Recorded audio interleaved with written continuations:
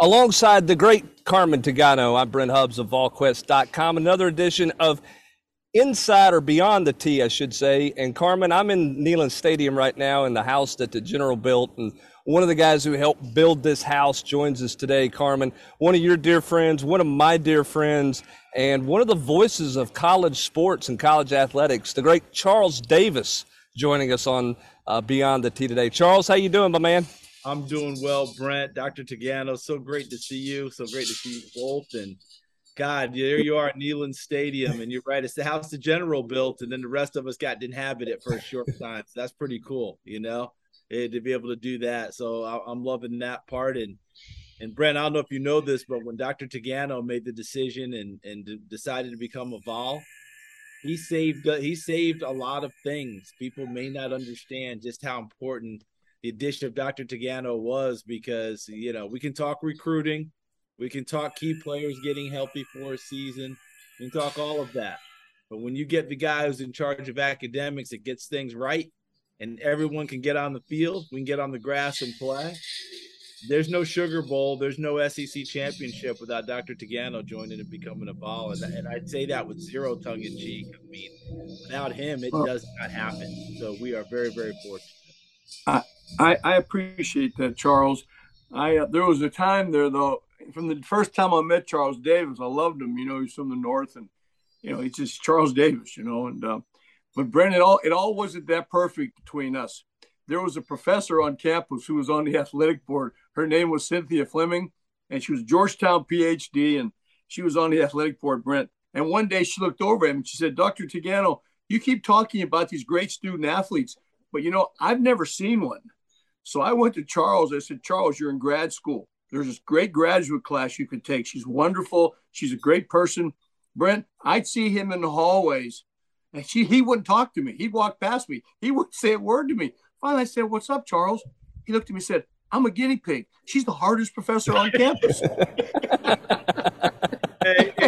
I said, Brent, I'm just going to tell you straight up, everything he's saying it has its roots in truth, okay? Because he's exactly right about that. But what he didn't say was, he didn't come to me about taking the class. He told me I was in the class. I was already okay? I was in it. I was taking it. Here's the time schedule. Here's the location. The whole deal. Now, here's the post. Dr. Fleming was an incredibly tough professor. She was wonderful. She was everything that you're looking for. Higher education. When I'm 50, and I'm 57 now. So when I look back from 57 back at my 20-year-old self and say, okay, what do I really want out of a professor? Well, my 20-year-old self is saying easy tests, no attendance, right? Any of that stuff. My 57-year-old self is saying, I want Dr. Cynthia Fleming. Yeah. She made you get it done. And if you didn't get it done, it didn't go down. I'm going to give you two quick ones on it, all right? And this just tells you who she is. Number one, because I realized very quickly, and Dr. Tagano had told me, hey, you better be on your P's and Q's now. I didn't miss class. I showed up. I did the best I could. I was sitting in Gibbs Hall, the immortal Gibbs Hall one day. And, of course, I was doing what all of us students do. I was sitting there watching game shows. I think Pressure Luck was on. No whammies, baby. Big bucks, no whammies, right? And I look over, and someone who actually was in the class, another athlete, because I paved the way, had come through the door and said, hey, where have you been? And I was like, right here. Why? And he's like, what have you been doing? I said, watching this game show, and it's really good. And he's like, you dummy, you missed the final. I said, no, I did not. The final's tomorrow. He said, no, the final, we just finished the final. Somehow I had screwed up the date on the final. Okay, Dr. Fleming's class. I got to her office in less time than it took Anthony Miller back in the day, Willie Gall. I mean, I beat their time and did not pull a hamstring, okay? Whoever the fastest Vol, Valus Jones, I mean, you name it, I destroyed them getting to her office. And Doctor, what? And she's like, where have you, what was that? I said, and I told her, I said, I can't make an excuse, Dr. Fleming. I would just tell you straight up, I thought the final was tomorrow. I said, if you want me to take the exam right now, I'll take it. blah, blah, blah, blah. And she said, and here's the lesson for everyone. If you do everything kind of the right way along the way, if you meet your professors halfway, if you're in class as you're supposed to be, if you give effort and try and get the work done, this is where it helps you. Because she just looked at me and went, tomorrow, such and such a time, be ready for the exam. And she gave me a different exam than she gave everyone else. But let's say I didn't go to class. Let's say my attendance was spotty. Let's say I was, carrying a D in the class or an F. You really think she's going to give me a makeup? You really think she's going to work with me on that? Yeah. That tells you about who she was as a professor, understanding, hey, sometimes people screw up. She saved me on that one. All right. Yeah. Second part of that, guess who was part of my, what do you call it, Dr. Tagano, when you take your orals for your master's degree, your counsel, your your oral finals. Your oral finals, and you have to have the professors, and they're the group that, it's almost like the ancient Romans, thumbs down. You're in the Colosseum.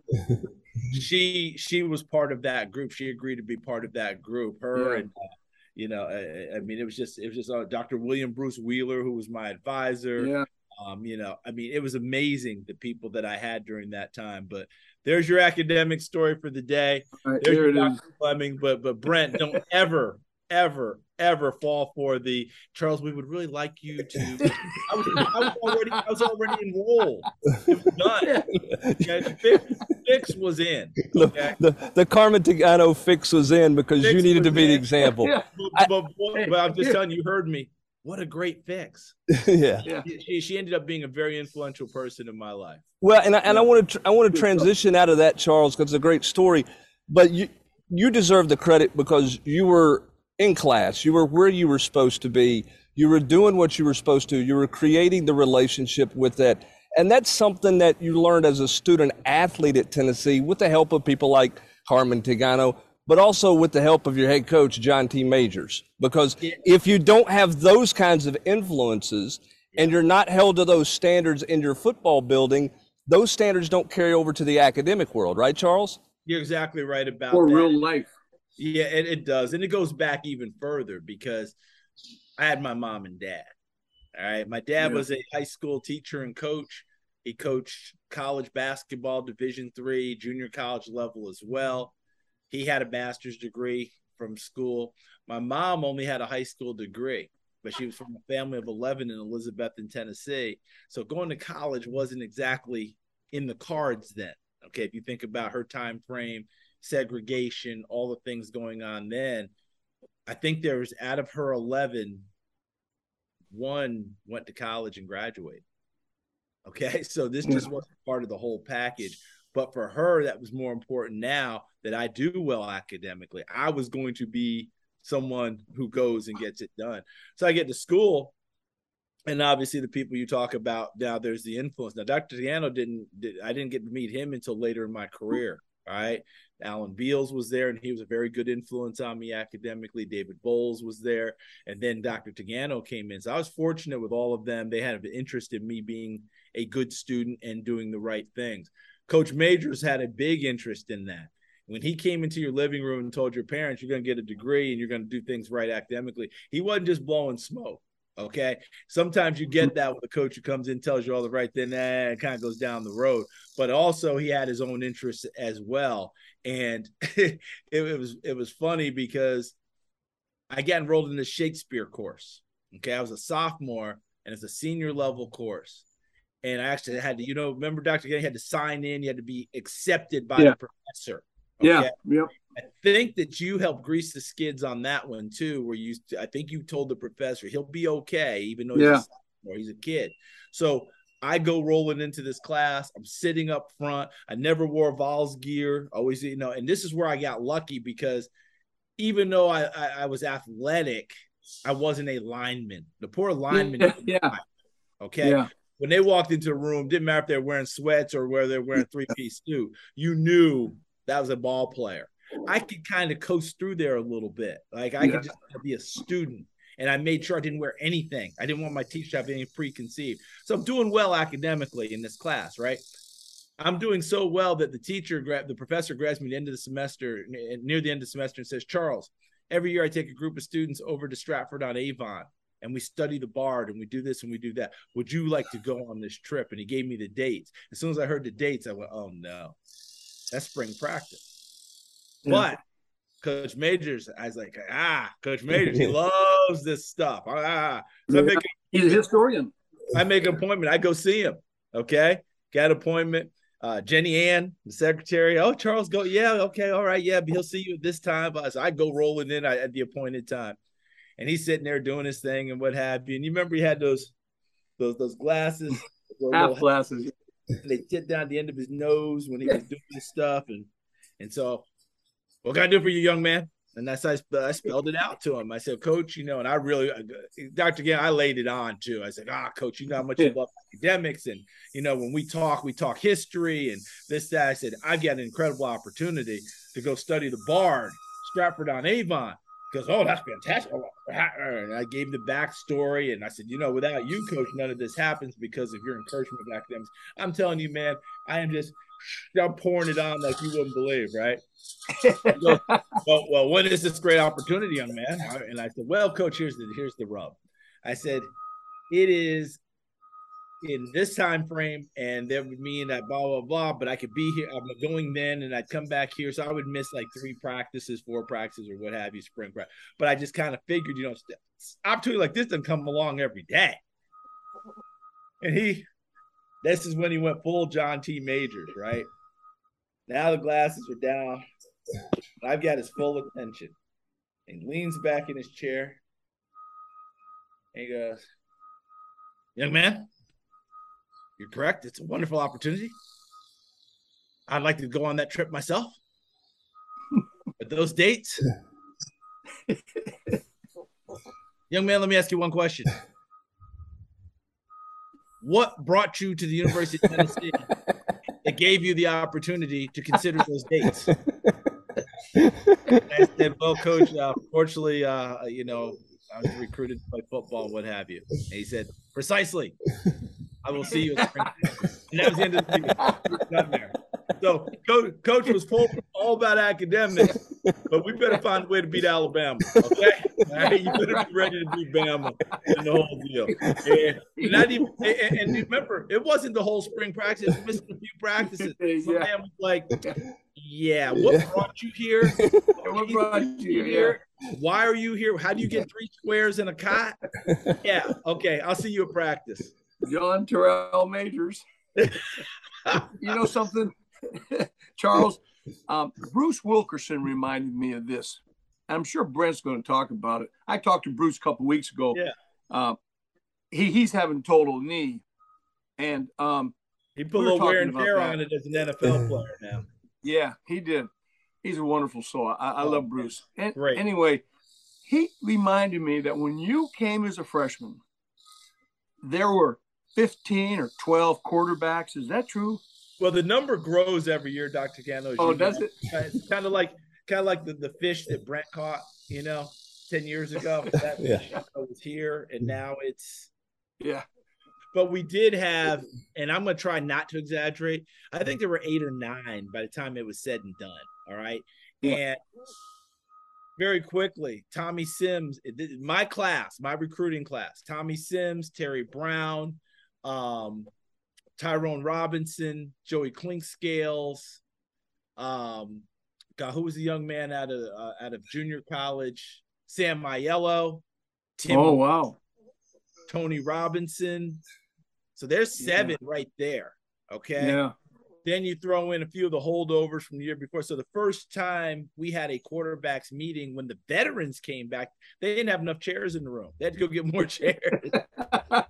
but I can tell you this. Before the week was over, they didn't need all those chairs.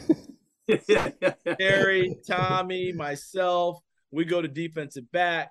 Clink becomes a wide receiver. My roommate Tyrone Robinson becomes an outside linebacker. Yeah. Yeah, first time he walked in the room, we were roommates. He's from Bridgeport, Alabama, from New Paltz, New York. He heard me talk with my New York accent. I heard him talk with his Bridgeport, Alabama accent, which is really Chattanooga, Tennessee. And we both had the same thought. This is not going to work. Wait, no way. We ended up being roommates all 5 years, counting our redshirt year. We never split apart. One of the most wonderful people I've ever met. Terrific. He's phenomenal. He walked in that room and told me he was a quarterback at his size. I immediately dialed home and said, I think I made a mistake. I will not last here. We have quarterbacks who are the size of linemen. This will not work. He went to outside linebacker. But it is true. There were a million quarterbacks. And I got moved. Oh, God, it was classic. Tony Rob, we were throwing. It was all. Remember, when it was only freshmen. Remember when the freshmen came in, you guys? Yeah. The first 3 days is the freshmen before the varsity gets there. Yeah. So we're going through our paces, and I made the throw of my life. I mean, every effort, everything came together. I kid you not. This was the throw. It was a comeback, 18-15. I threw it from one hash to the other, and I stuck it. Bam! I was like, oh, yes, sir. Yes, sir. The very next person throws the ball, and I can still hear it. When a quarterback's a great thrower, you can hear it, and you can do it. Yeah. Bam! It's Tony Robbins. I went, uh-oh. Houston, we got a problem. So here's the beauty of it. That was a morning session. Before I take my shower, Coach George Katavolis, who was our defensive backs coach at the time, and I love this man to this day.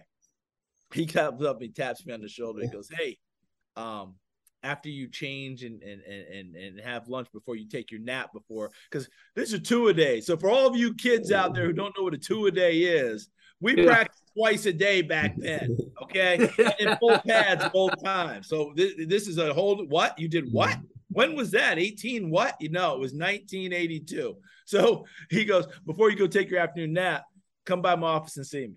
So I do all that, go get my ankles taped, get my lunch, blah, blah, blah. Go up and see him. Yes, Coach Catalpis. He goes, look, I think you can be a good defensive back for us and maybe even play like sooner rather than later as opposed to being a quarterback. I said, well, Coach, it's only like the second day. I'd really like to give this more of an opportunity. He goes, yeah, no problem. He said, you think it over. You work at it. I get it. Come back and see me when you're ready, okay? Now, remember, this is before the afternoon practice. I go to my room, pass out, come down for the afternoon practice, go to my locker. And did you ever see Beverly Hills Cop? Yeah. Remember Paul Reiser's character? He was, the foiled Eddie Murphy. And he was trying to eavesdrop when the lieutenant was chewing out Eddie Murphy one time. And he goes, Jeffrey, this doesn't concern you. And he goes, this is not my locker. And he starts walking away. Yeah. I went to my locker and I went, this is not my locker. The influence Coach Majors has had on my life cannot be overstated. It's that simple, okay? Remember the Green Bay Packers dynasty in the 60s with Vince Lombardi? Yeah, Packer sweep, all that, Whole thing. And Jerry Kramer wrote those great books, Instant Replay, and then he wrote a book called Distant Replay for like 20 years after, right? Mm-hmm. And he talked about that team and how they came together and what Vince Lombardi meant to them and the whole thing. And there was one particular thing where he talked with an ex-teammate, and I can't remember exactly who it was. And the teammate said to him, might have even been in Distant Replay. The teammate said to him, Jerry, I lost my father a number of years ago, and I love that man dearly. But there's days that go by that my dad doesn't reach my thoughts. Like I'm not thinking about him. There's not a single day that goes by that I don't think of Coach Lombardi. Now, if that doesn't speak volumes, I don't know what does, okay? Yeah. I will tell you, I have thought about that since we lost Coach.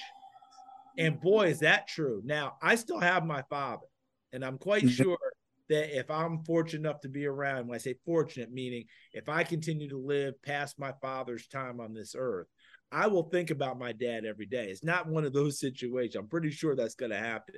But that doesn't think about Coach Majors every day, because I do.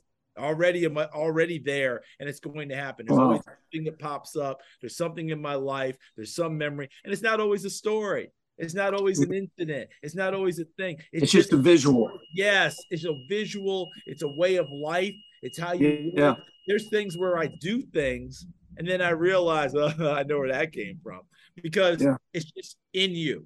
Okay, it just happens. Do we all get together when we're all together as Vols and we swap stories and, as we always say, swap a few lies and embellish what Coach did? And of course we do.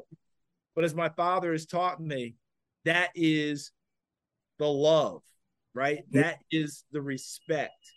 That is the honor. And my dad told me when Coach passed, he said, you already knew it, but you're going to know it more going forward, the true honor that you had in playing for that man.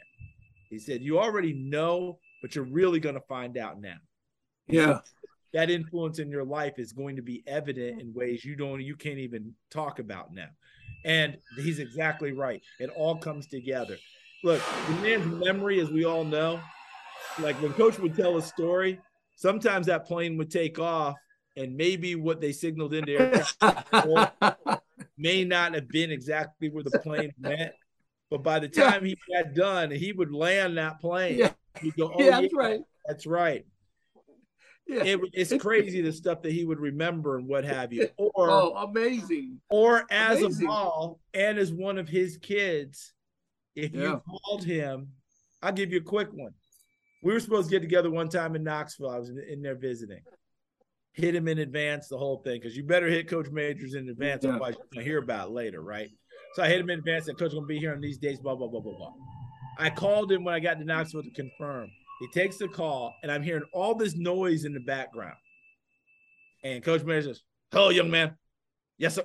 And I'm hearing, nah. And finally I said, Coach, where are you? He goes, Charles, I'm in the dentist chair. Remember David Rudder, one of our fine quarterbacks when we first got to Knoxville? David is my dentist, and he's getting ready to do work here. So what time are we getting together? And I hear David he goes, Charles, you remember David? And I said, hey, David. He goes, hey, Charles. Remember that weary voice people would have when they're trying to get Coach corralled? Yeah.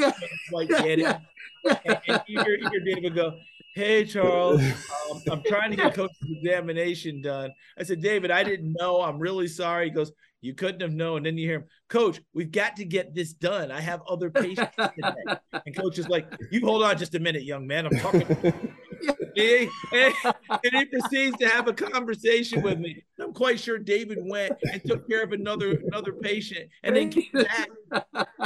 And we set our time in the whole. He's in the dentist chair. The man is trying to get work done, but David was one of his.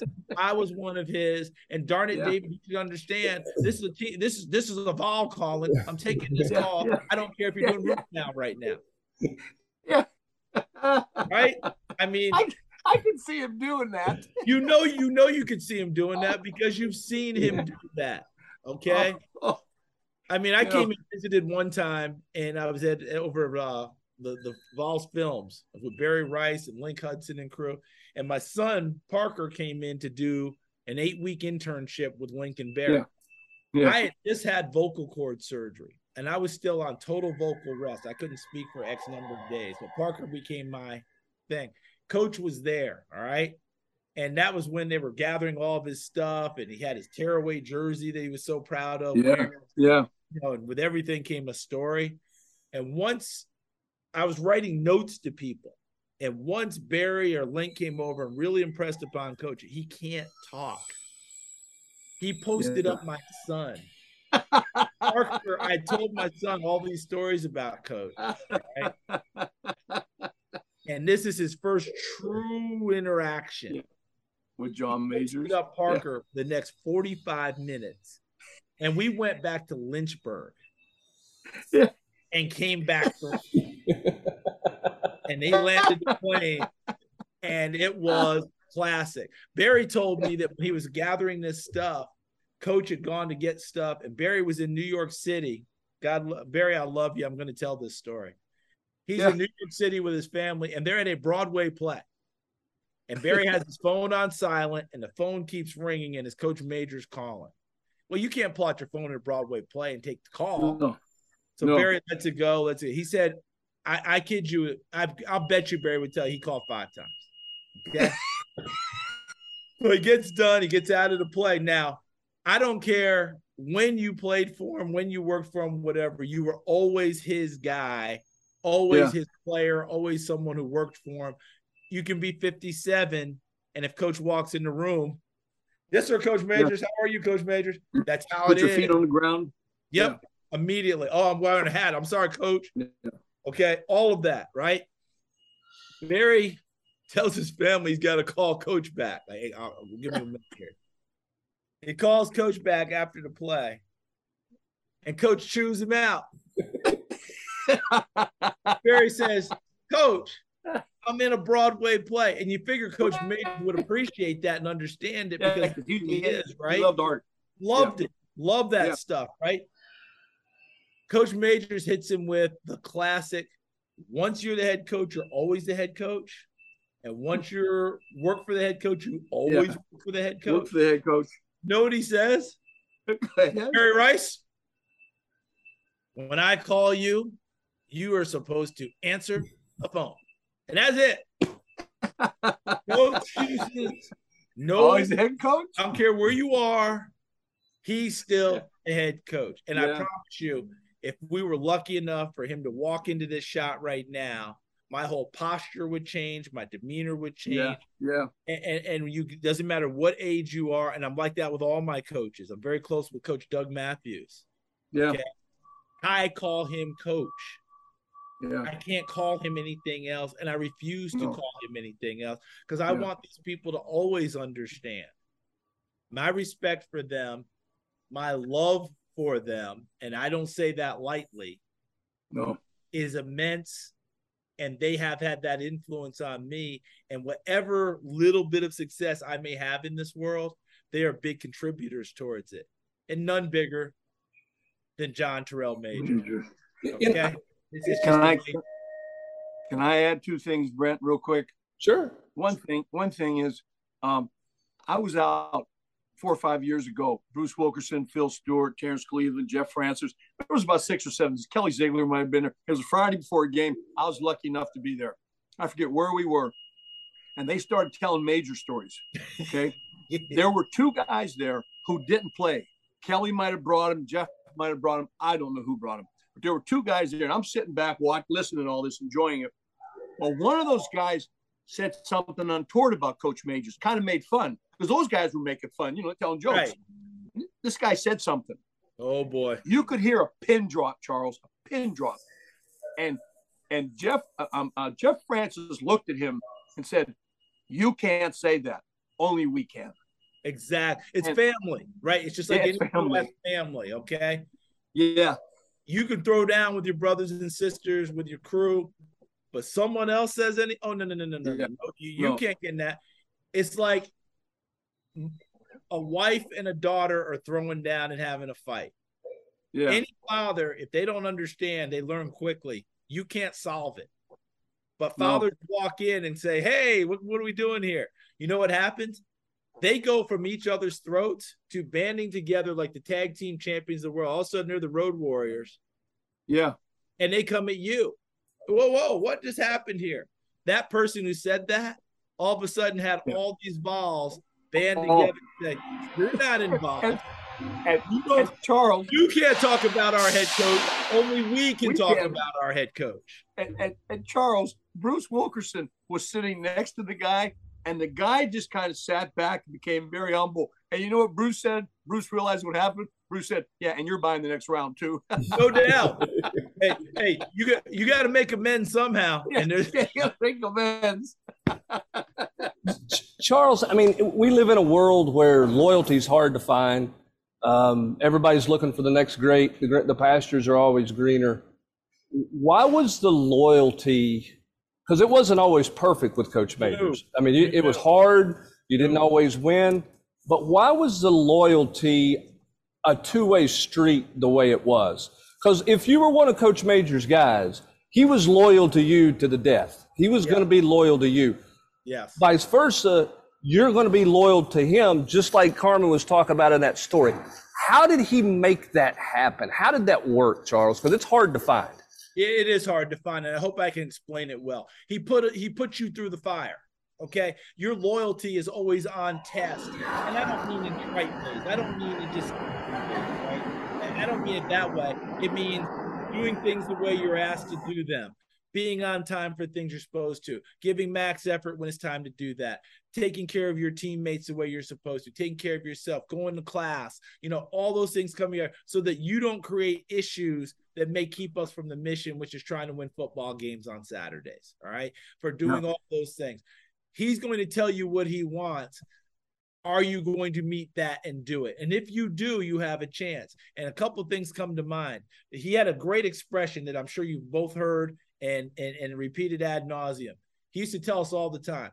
And I think it's really important in this day and age when the NIL, when the transfer portal is huge, the whole deal. Look, as you said, Brent, it's not perfect. I wanted to transfer as a freshman because I didn't think I'd ever play at Tennessee. I didn't know I would make it. Okay. But if you told him the truth, you were going to be okay. I actually contacted some schools as a freshman because I was redshirting.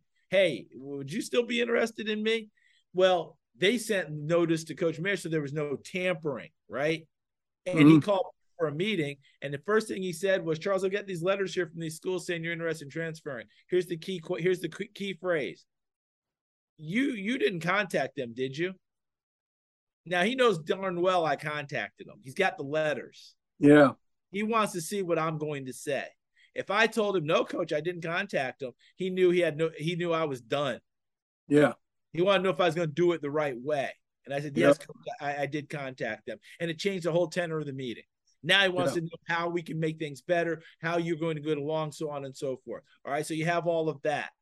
He put you through those things and those tests. Sun Bowl, I get beat for a touchdown. Change the course of the game. Farrell Edmonds beats me for a touchdown. We end up losing 28-27. I'm totally in the tank. The worst chewing I ever got in my life. The things coach said to me at a certain point, it sounded like Charlie Brown's teacher. It was just white noise, but a bot, wah, wah, wah, expletive, wah, wah, expletive, wah, wah, wah. The worst day of my life. I think I'm never going to play at Tennessee again. It's right before Christmas. I go home Christmas morning. I'm like this at home. Think I'm done. I come back. Meeting. Charles, you have to do this, this, this, and this. If you do, you have a chance. Boom. I go back, get those things done. I still continue my career. He gave me that opportunity. And last but not least, what he used to tell people, and this is where the transfer portal thing comes in. I'm going to be like, coach, I want a different vector. I'm going to land the plane. Ready? He's always tell us all the time. Times are tough. You may think you should be playing. You're not playing. You're not getting enough time. You're not doing this. You're not doing that. But around this place, those who stay will play. How many fifth-year seniors did we see blossom at Tennessee that maybe didn't have it prior? My teammate Chris White became an All-American. That's true. Tony Thompson, All-American. All SEC tailback who never hit the field prior. Okay? We can go on for days with guys who hung in there, and by the time they were fourth-year juniors or maybe seniors, had been sitting behind people, had a chance, and went and played. Bo Schembechler always talked about, those who stay will be champions, blah, blah. That was the same phrase, but coach would tell you, those who stay will play. Meaning, if you put the effort in thing, he'll remember it down the road.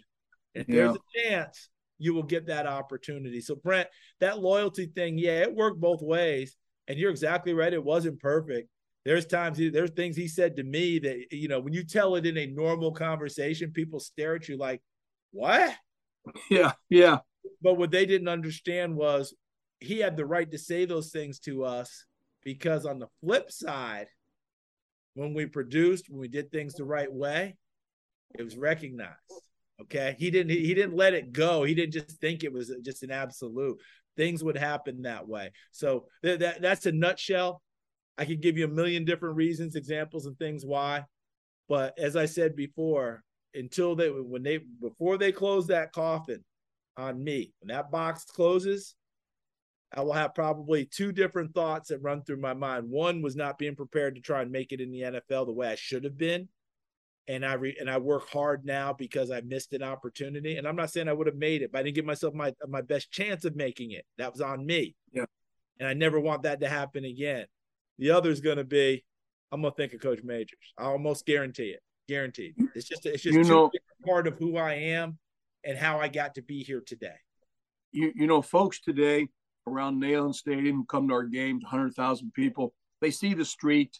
They see the 45 inside the stadium. But right now, in the last 45 minutes, you summed up John Majors as well as anyone has ever. I mean it, Charles. I know I don't have to blow any smoke.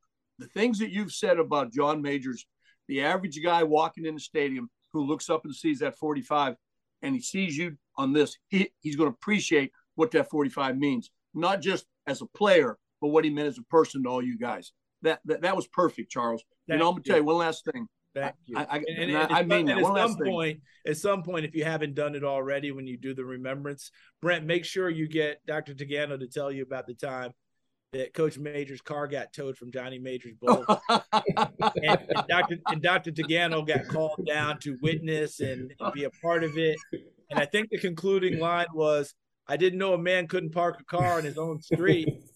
You told Johnny Majors. He said, don't they look this stuff up? Here it is, it's John Majors Drive. He said, how does a man now how can a man not park a car on his own street? Now, Brent, you gotta understand, absolutely illegally parked. Oh yeah. Absolutely. But it had his name on it. And then when he came looking for the car, I said, Coach, do you think you might have parked it somewhere and you forgot? And I what you went there? What? I was right there. Why did you say that? Oh, I wasn't thinking. I said, what were you thinking? I said, maybe you parked it somewhere else. Boy. Charles, I cannot. He took words and made them adjectives, adverbs, and pronouns in the same sentence.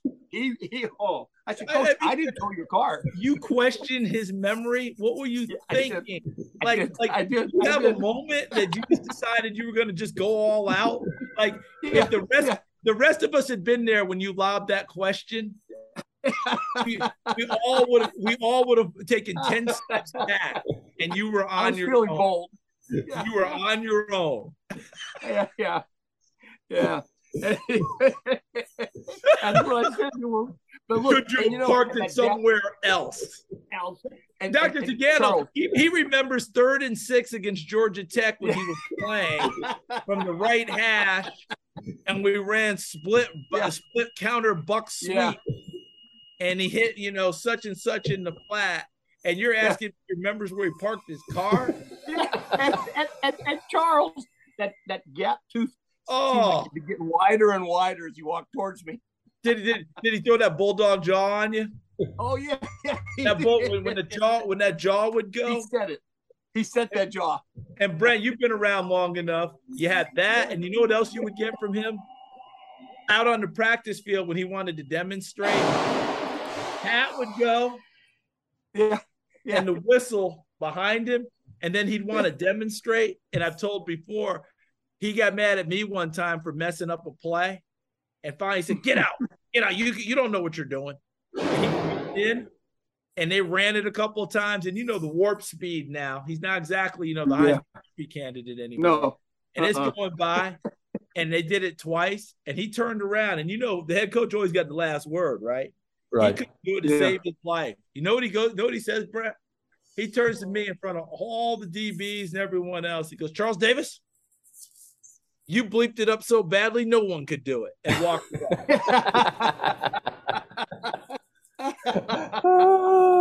Well, I can tell you this, Charles Davis, you haven't messed this podcast up at all. You have absolutely nailed it 100%, and I knew you would. I know how much Coach Majors meant to you. I hope Tennessee fans realize how much you mean to them and what the University of Tennessee means to you. You're an ambassador beyond anything imaginable. So on behalf of all the Tennessee fans who have experienced this today, and Carmen, to you for the stories as well, thank you guys both for giving insight into one of the truly great, iconic, legendary figures at the University of Tennessee, one John T. Majors. I appreciate you both. Thanks, Charles. John, attack. Charles, I love you. Always attack. Brent, always attack. Dr. Tagano. I love you, brother. Dr. Tagano. Yeah. Look at me. Look at me. Yeah. Let me see the look in your eye. And then you don't think I parked my car here? I still can't believe you asked that. I can't. Not only did you ask it, you lived to tell the tale. That's the most amazing thing. Yeah. That may be the biggest upset in college sports history, that you're still around to tell that tale after Coach parked the car. All right, guys, I got to go see the athletic director. Thank y'all. Appreciate you. See you guys. Okay, pay attention to me, young man.